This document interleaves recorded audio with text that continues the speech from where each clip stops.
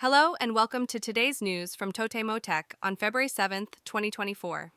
In today's news, researchers at the Georgia Institute of Technology have developed an AI agent called Pokelmon that achieved human-level performance in command-based battle games like Pokemon. The AI agent, equipped with a large language model, LLM, had a win rate of 56% against experienced players.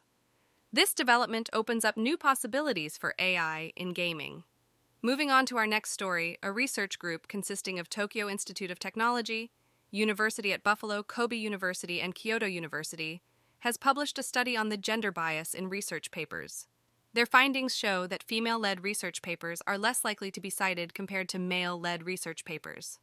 This highlights the gender disparity in the academic communities of Japan, China, and South Korea. Next, we have news from the business world. KDDI, a major telecommunications company, is planning a tender offer for Lawson, one of the largest convenience store chains in Japan.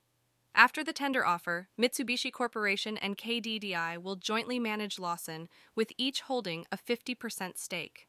This move aims to create a new alliance, referred to as GAFE-L, to compete with the tech giants.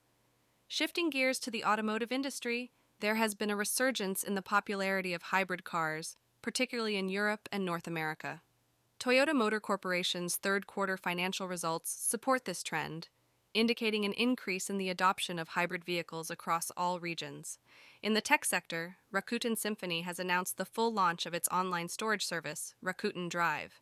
This service provides users with cloud storage and offers a free plan with 10 GB of storage.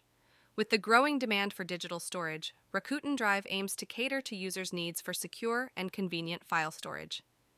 Moving on to a social phenomenon, young people are experiencing a new form of harassment called Maru harassment.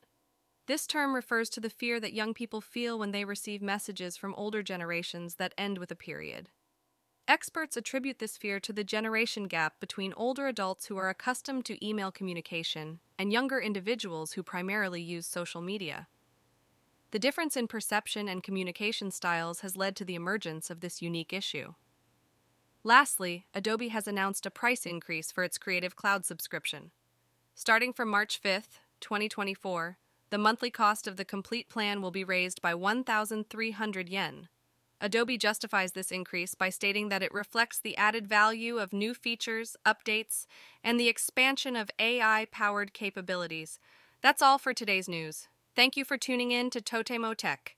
Stay updated with the latest tech developments and join us again for our next episode. Visit JapanDailyNews.com for the news, yen exchange rates, and a daily Japanese proverb.